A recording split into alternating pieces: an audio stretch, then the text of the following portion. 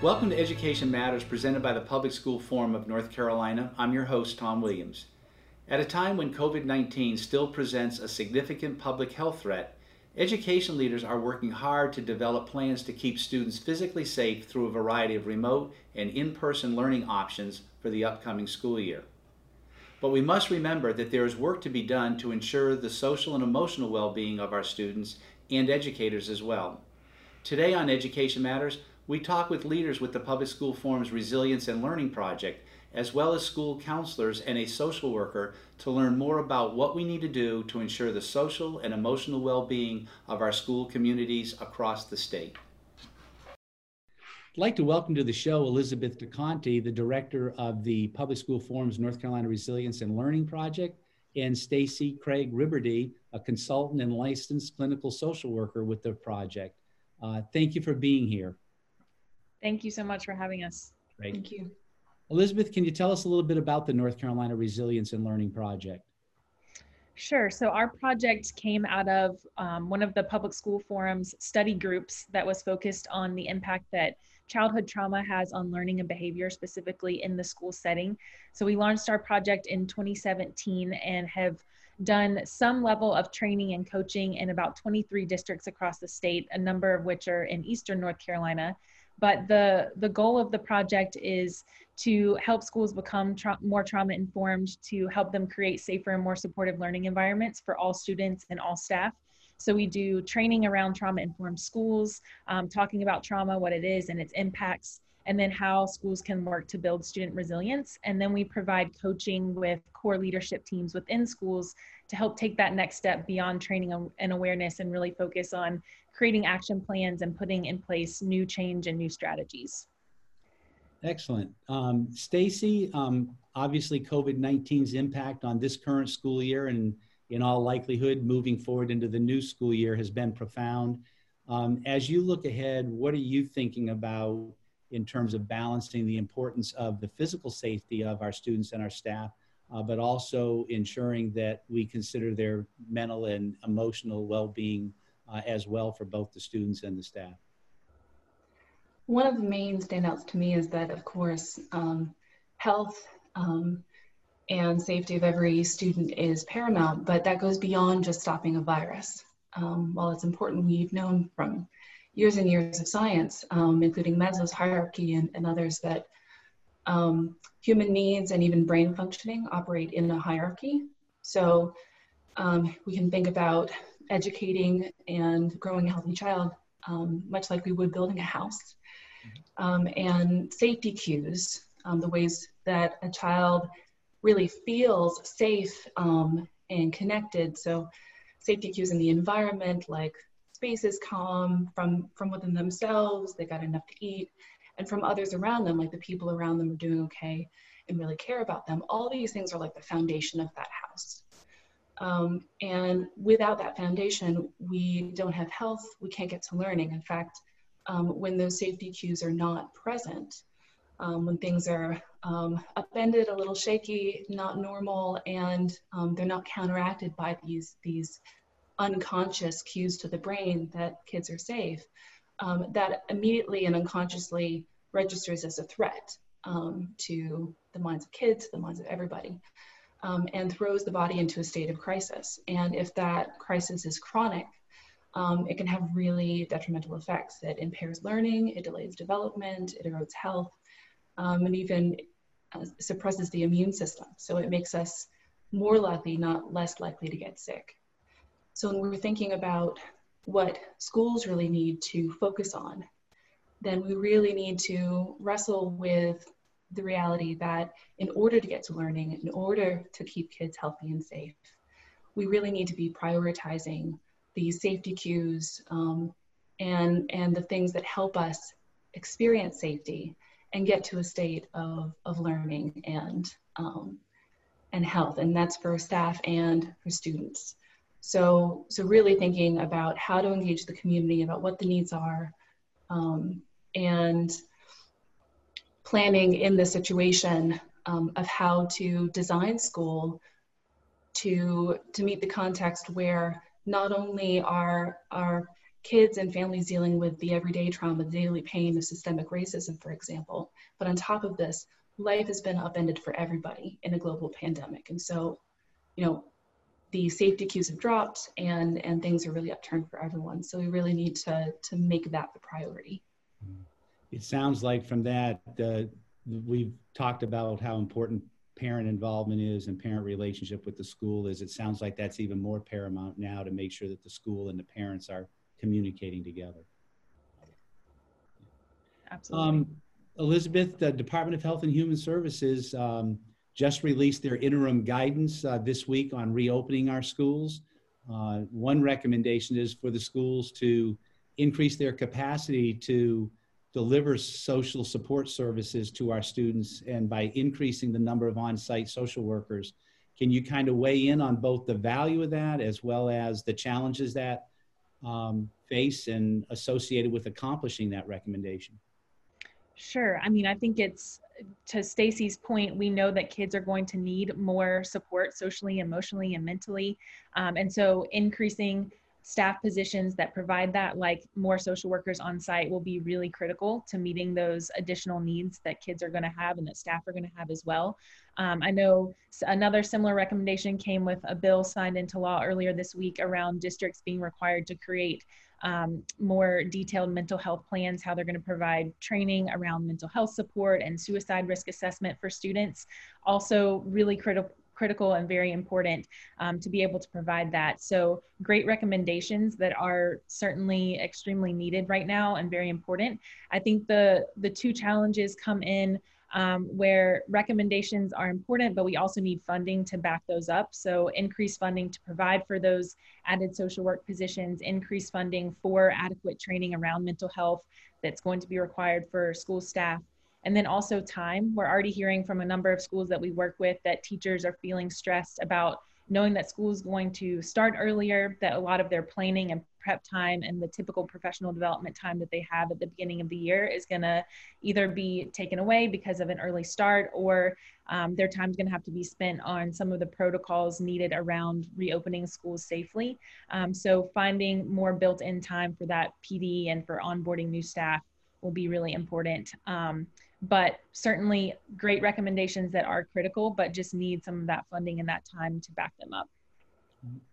So throughout the conversation, it's obvious that the professional development of the people in the schools is really critical. So Stacey, in an effort to reach more schools and children through those staff members, I know you've helped develop some online learning modules for school leaders as well as educators to have their schools become much more aware of and trauma informed in terms of how they operate their school. Sounds like a critical tool for North Carolina to ensure more kids are able to weather the effects of COVID-19. Tell us a little bit more about your online professional development. Yeah, so the Resilience and Learning Project has for a while been focused on expanding access to our services across North Carolina. And our partnership with Participate and that online platform and organization has been really key to that. And so we have a introductory online course that's been made available. And what that offers is for whoever wants to take it, a team within a school, each person can go through the information at their own pace, but then also throughout the course, get a chance to meet together to reflect on the information and be able to talk about how they can apply it. And when it comes to our plan this summer and the situation with the need for more remote options and more flexible options in general for professional development, we're looking to develop more modules with a lot of relevant topics and issues right now, and then to continue offering Zoom reflection meetings to teams to still build in that connection piece and the discussion piece. We also are facilitating an online community where anyone within our networks of schools can come, learn from each other, seek out resources, and offer support to one another. Very good. We've got a little bit, just under 2 minutes left in our segment here. So Elizabeth, and then perhaps Stacey, what are some of your ideas for strategies to still incorporate the social emotional learning skills when the development of those skills has traditionally taken place with the students in a face-to-face environment? How do you incorporate that and collaborate with parents and students in a remote environment or during the summer break? So one thing a lot of districts have done prior to COVID, but also more since, is looking at their multi-tiered system of support, their MTSS system, and thinking about how social emotional learning can tie into that, just the way they use it for academics and behavior. So I think even more important, looking at those tier 1 and tier 2 and tier 3 interventions and thinking about what are creative ways that if we are continuing to be remote or we're in person but having to factor in social distancing, can we tweak some of those strategies and make sure we have a number of supports for the whole school, but also looking especially at those tier 2 and tier 3 supports for students we know are going to need extra intervention and extra support. Stacey, we've got about a half a minute left. Your final thought on that? Well, my final thought is that we need to focus on seeing kids as in need of play and play as critical to learning, because play really allows us to connect with one another. And so when we're thinking about basic needs of making sure kids feel safe and connected, adults too, even though it doesn't feel very playful times, we need to think creatively about how we can connect with each other, and play can be really important to that. And that's a good thing to do. Thank you both for being here with us today. And after the break, we'll be joined by school counselors and a social worker from Johnston and Nash counties. Education Matters is brought to you each week in part by Town Bank, serving others, enriching lives.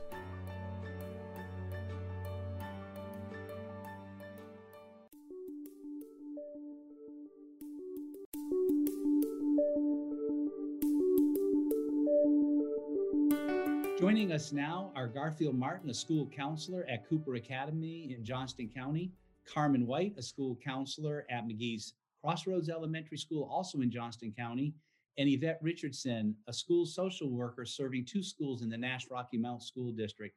Thank you each for being with us today. As leaders who support the well-being of students while they're at our schools, what's your greatest concern as you think about the reopening of school in the fall and when you consider the impact of COVID-19? So the greatest concern that I have is the mental health needs of our students, and not just our students, but also the families, the staff as well, and the broader community, because the work of resiliency informs us that there's been a jolt to our system that takes us to a place where we don't operate in an optimal way. So just thinking about our students coming back, having been jolted by COVID, jolted by isolation, some of them jolted by already in a jolt of poverty and, living in low economics, job loss of family, just these, multiple things that cause trauma, that we know to cause trauma. Our students are going to be coming back with their buckets full. Not to mention the teachers who have been also jolted. So the mental health needs, being able to assess it and then also provide some support for them and their families. Garfield and Carmen, a quick word on your biggest concern. Yes, for me, it's probably the same thing, the mental health needs, then being able to deal with students when it comes to social distancing, having to wear masks. Some students may not want to wear masks. So just being able to deal with the day-to-day issues that students may have, just dealing with distancing and the cleanliness and the sanitation of the school. Carmen? I totally agree. The mental health issues of both staff and students are my main concern. There's already been documented higher levels of anxiety and depression among children in China who were involved in lockdown in their homes. Right. And so I'm anticipating that we'll see higher levels of anxiety, depression. We may have to deal with students who are suffering from separation anxiety, as they're going to be separated from their parents after being with them for months. Right. So these are some of the things that I'm also really concerned about. So Garfield, share with us a little bit about what your thoughts on ideas of how you have been able to or plan to modify social and emotional learning skills for the reopening of the school year. I think one of the things we have to do is we have to start focusing on, with the COVID and different things going on with it, we have to be able to find ways to support students by, having maybe small support groups, that encompasses some of those different techniques or strategies that could be used for them, maybe some parent support groups, different things like that. Carmen, we mentioned it a little bit earlier. Talk a little bit about staff support, knowing that we may have even continued emphasis on remote learning in the fall. What do educators need in terms of support in that environment, both from an academic standpoint as well as from a staff wellness perspective? The main thing that our educators need is to be encouraged. This has been really difficult for many of us, and they need to be validated that this work that we're doing is very important, and that they need to continue to be supported. I think our district has done a really good job in providing training for teachers on platforms for teaching online. So they need to be continuing to have the resources that they need. But I really think that many of our adults are traumatized. I want to share, just a couple of days ago, I spoke to one of my sisters who is an ESL teacher in South Carolina. And during the conversation, she started crying and saying, when is this going to end? And I know all of us can handle really hard things for a short time when we know that there's an end, but we don't know when this is going to end. The social distancing, the remote learning. And so it's really difficult for all of us. Right. Yvette, we know that we've got some students coming back this fall, and you mentioned earlier that have really been isolated and perhaps experiencing more trauma than normal. And in light of COVID-19 and most recently, George Floyd's murder and the resulting protest, there's an added layer of trauma being experienced, especially for our students of color and our Black students. What can we do, especially in a possibly remote learning environment, to help support our Black students and families with this unique reality that they face? I think there's a couple of things. I think one that we need to acknowledge what's going on. And it's a tough conversation for some people, but I think there needs to be some intentionality around reaching out to families and just creating a space and having a discussion, getting their input as to how they're feeling about what's happening, and then looking for some spaces where work can be done. I mean, school systems, I think, need to examine policies that are inequitable and then talk about what they're going to do about it, and then make the necessary changes. But I think communication, it starts with communication. The dialogue needs to happen. It needs to continue. And then, again, an intentional reaching out to our Black families to just say, you know what, we're standing with you. We're here with you. We're standing with you. We want to see something done about the oppression in our society as well. Very good. Well, I'm going to come back to each of you and ask you, and we'll start maybe first back with you, Garfield, about what do you think it is that we should be doing to help our kids feel safe about coming back to school, and how do we keep parents and teachers even feeling safe about coming back to school? We got to have conversations. I think schools need to put out standards of what is going to be, what are the facilities going to look like when students come back? What are the sanitations going to look like when they come back into the school? And I think a lot of this is going to come once information from the higher headquarters comes. I think, giving teachers and giving the parents the information that they need to know what's to be expected when they bring their babies back, I think that's where we need to go. Carmen, what are your thoughts? I agree with Garfield, and we really need to help our students and our staff feel safe. And I think maybe we should take our cue from daycares that have continued to stay open and look at some of their guidelines. I also recently heard about a suggestion that schools try to do something fun for students before we focus on academics, perhaps have some kind of festival at school outside where students can come back and begin to have that emotional bridge of belonging again at school and meeting their friends and teachers in a safe environment. Yvette, how about you? Yeah, I agree with both what Garfield and Carmen has said. And I think it's going to be as much as we can assure people that protocols are being followed and they're being followed consistently. And that goes, speaks to the cleaning of buildings, because with that, I imagine you'll need more resources, cleaning supplies, maybe even more staff personnel to do the level of cleaning that would be needed. I know for me to feel safe, as well as sending my own children back into an environment where I feel safe.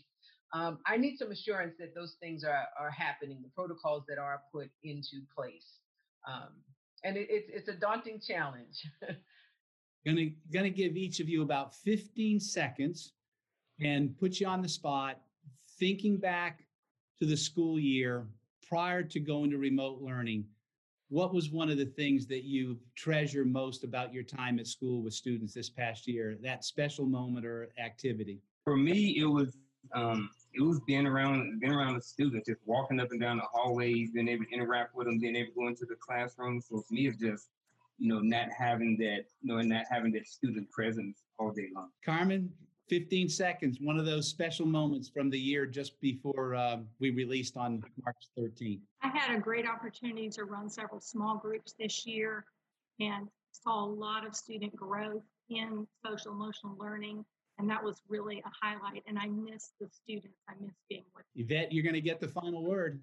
I think for me too, it's just that connection. I mean, it's so important, the connecting with students and being able to support them as well as their families and staff. So this just the connection between everyone is certainly missed. Well, on behalf of Education Matters and the Public School Forum, thank you for what you're doing each and every day in your schools, in your community. It's been our pleasure to get a chance to sit down and visit with you today. Thank you very much. After the break, this week's final word.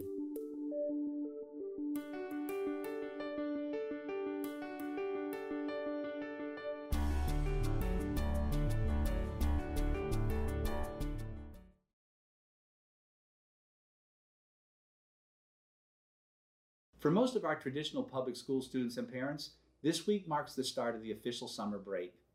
After what I suspect will be remembered by all of us as the most unusual 13 weeks of our school experience, summer 2020 presents a change in the daily routine of remote learning and hopefully will ease some of the pressures caused by both COVID-19 and the most recent trauma caused by seeing or experiencing firsthand acts of racial injustice. While this natural change of pace is welcomed by many students, for our most vulnerable students, time away from the support of the regular school year schedule and relationships can be a time when these students are confronted with circumstances that can lead to food insecurity, loneliness, limited reading and learning opportunities, and even unsafe conditions. In a recent CDC Kaiser Permanente study on ACEs, or Adverse Childhood Experiences, 64% of 17,000 participants reported experiencing at least one adverse childhood experience. The more ACEs a student is dealing with, the greater the likelihood that student will face negative academic, behavioral, and health outcomes. Teachers in schools, such as those partnering with the Public School Forum's Resilience and Learning Project, are designing trauma-informed classrooms in schools to put in place social and emotional learning practices that will equip teachers and students with the skills they need to negate the impact of ACEs both in and out of school. These skills empower our students at an early age to identify their stressors and how their response to them allows them to handle such situations to positively impact their learning, personal relationships, health, and mental well-being. After a 5-month hiatus from the regular routine, as schools prepare for reopening in mid-August, let's be purposeful as a state and local community in recognizing that individual students will return with a range of social and emotional learning needs. These student needs must be addressed on an individual basis to ensure all students will be prepared to meet the rigor of the academic program as well as new school expectations for health and safety, from the buses to the ball fields. Thanks for watching, and we'll see you next week.